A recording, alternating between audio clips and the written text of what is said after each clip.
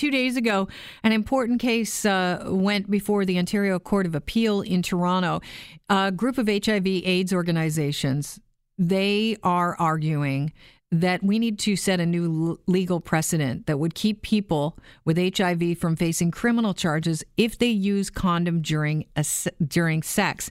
Then they won't have to disclose to their partner that they are HIV positive. We're joined now by Richard Elliott, who's Executive Director of the Canadian HIV/AIDS Legal Network. Welcome to the show. Thank you for having me. Okay, I think a lot of people probably when they first hear this think, well, isn't that irresponsible not to tell someone that you're going to have consensual sex with that you're HIV positive before you have sex? Why is this case so important? So I can understand why many people would have that initial reaction, and that's why I think it's great that we talk about these things and actually understand specifically what's at issue here in this case. So what is at issue here is whether someone who has not disclosed their HIV positive status to a sexual partner but has used a condom should be convicted of the offense of aggravated sexual assault. So that is one of the most serious offenses in our criminal code. It carries a maximum penalty of life in prison. It requires mandatory designation, presumptively for your life, as a sex offender. And if you're not a citizen, potentially deportation. So that's what's at stake here, regardless of whether there has been any transmission, regardless of whether there was any intent to transmit, and obviously the vast majority of these cases there is no such intent, and ignoring the fact that the person in the scenario we're talking about has used a condom, which we know when used correctly is 100% effective at blocking the passage of HIV, and even accounting for the fairly rare instance in which there is a problem encountered with the condom, the risk of HIV actually being transmitted in that case, all the scientists agree across Canada and internationally, is negligible at the most. And we're talking like somewhere in the range of half of 1 in 10,000. So is this a case of the courts are still operating on fears that are outdated when it comes to infection rate? Indeed. So that's an important part of our argument, which is, look, the science actually should be the thing that guides where we draw lines in the criminal law. It shouldn't be based on exaggerated senses of the risk of transmission. It obviously shouldn't be based on stigma and so on. And yet that has really been too much the case with the use of the criminal law for a long time now in Canada.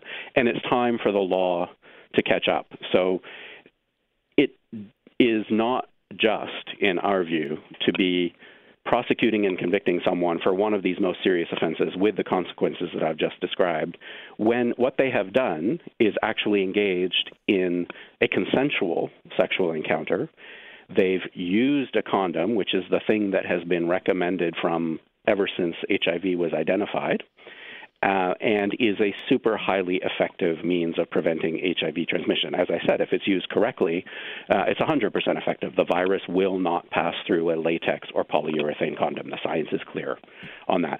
So that does not seem to us an appropriate circumstance in which to treat that person the same way in law as someone who has committed a particularly violent rape, for example. Those are just very, very different things, and yet the law is this clumsy, blunt instrument with these very harsh consequences that is being used way too broadly in our view. It's like cracking a nut with a sledgehammer. Richard, the appeal was launched by a man who was convicted of aggravated assault in 2017.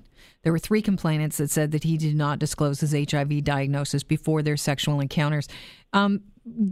Did any of those people that are the plaintiffs contract AIDS or HIV? There is no allegation in this case by the Crown that this accused transmitted HIV to any of those complainants, and it is accepted and found as fact in the case that on every one of those sexual encounters, a condom was used, and there is no evidence suggesting that it was incorrectly used or that there was any problem with it. So this is a circumstance in which there was no realistic possibility of HIV being transmitted, and I use that term very deliberately because that's the legal test that the Supreme Court of Canada articulated a number of years ago. It said, if there is a realistic possibility of HIV transmission, then the duty to disclose would arise. And if you don't disclose, then you've obtained your partners to consent to sex fraudulently, and therefore it becomes a sexual assault. That's how we get to this situation where someone is being prosecuted for aggravated sexual assault. But in this case, and in any case where someone has used a condom correctly, there is no realistic possibility of transmission. And so our view is there is simply no justification for imposing the harsh penalty of an aggravated sexual assault conviction in that circumstance. It's just a wild overreach by the criminal justice system. And it does a lot of harm to, obviously, individual people who are living with HIV, who have taken a highly effective precaution to prevent transmission and have posed no realistic possibility of transmitting the virus. And Right. it actually does broader harm to public health more generally. How does it do broader harm? Yeah, so it creates another reason why someone would very legitimately be concerned about actually seeking out HIV testing if, upon learning that you have HIV, you're suddenly a potential criminal, regardless of actually taking highly effective precautions against transmission.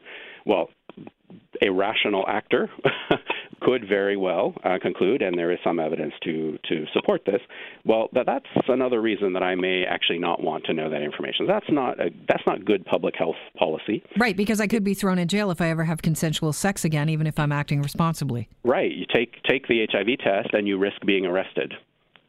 This is not a good approach to protecting public health. What we want to do is encourage people to get tested, find out their status.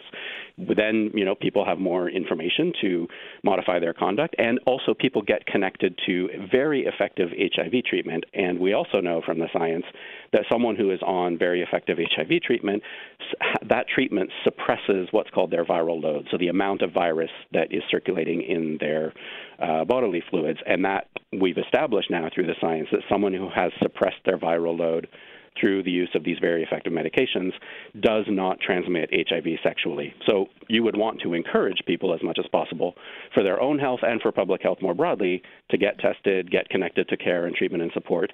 And what you also don't want is you don't want circumstances where, and this happens all the time in these cases, doctors and nurses who are providing health services to people are then being conscripted to testify against their own patients in court. That undermines that therapeutic relationship. And that's also, I think, a harm that we ought to be concerned about. If you win the Ontario Court of Appeal and they rule in favor of this case, it establishes a new legal precedent. Would that overturn people's convictions that might be in jail for those crimes? And I say those crimes because they're crimes right now in the book. They've been treated that way. Yeah. Whether it wouldn't necessarily automatically retroactively have that effect on some previous convictions. It would certainly help set and clarify the law in an important and positive way going forward. It would be an important precedent in Ontario. I should note that, in fact, a court in Nova Scotia has actually already ruled this way and has said, I've got all these medical experts in this trial telling me that condom use is highly, highly effective, that in fact there is no realistic possibility of transmission when you've correctly used a condom, and actually has acquitted someone on that basis quite properly. And the Nova Scotia Court of Appeal accepted that ruling when it went up on a different issue. So we do have already at least one decision in the country that has said this, but it's in Nova Scotia. It's not in Ontario. It would be important for a court like the Ontario Court of Appeal to recognize the science and make sure that the law actually catches up. So, Richard, do you think they're going to rule in favor? I'm not going to get into the business of speculating about such things because who knows? I think we've put very compelling arguments in front of the court, but obviously it's up to the court, and I can't predict what they're going to do. Well, I appreciate you joining us on the show and pointing out the very valid reasons why this should set a new legal precedent. Thank you so much for joining us. Well, thank you for your interest. Appreciate it. Richard Elliott is the executive director of the Canadian HIV/AIDS Legal Network. You're listening to Global News Radio, 640 Toronto.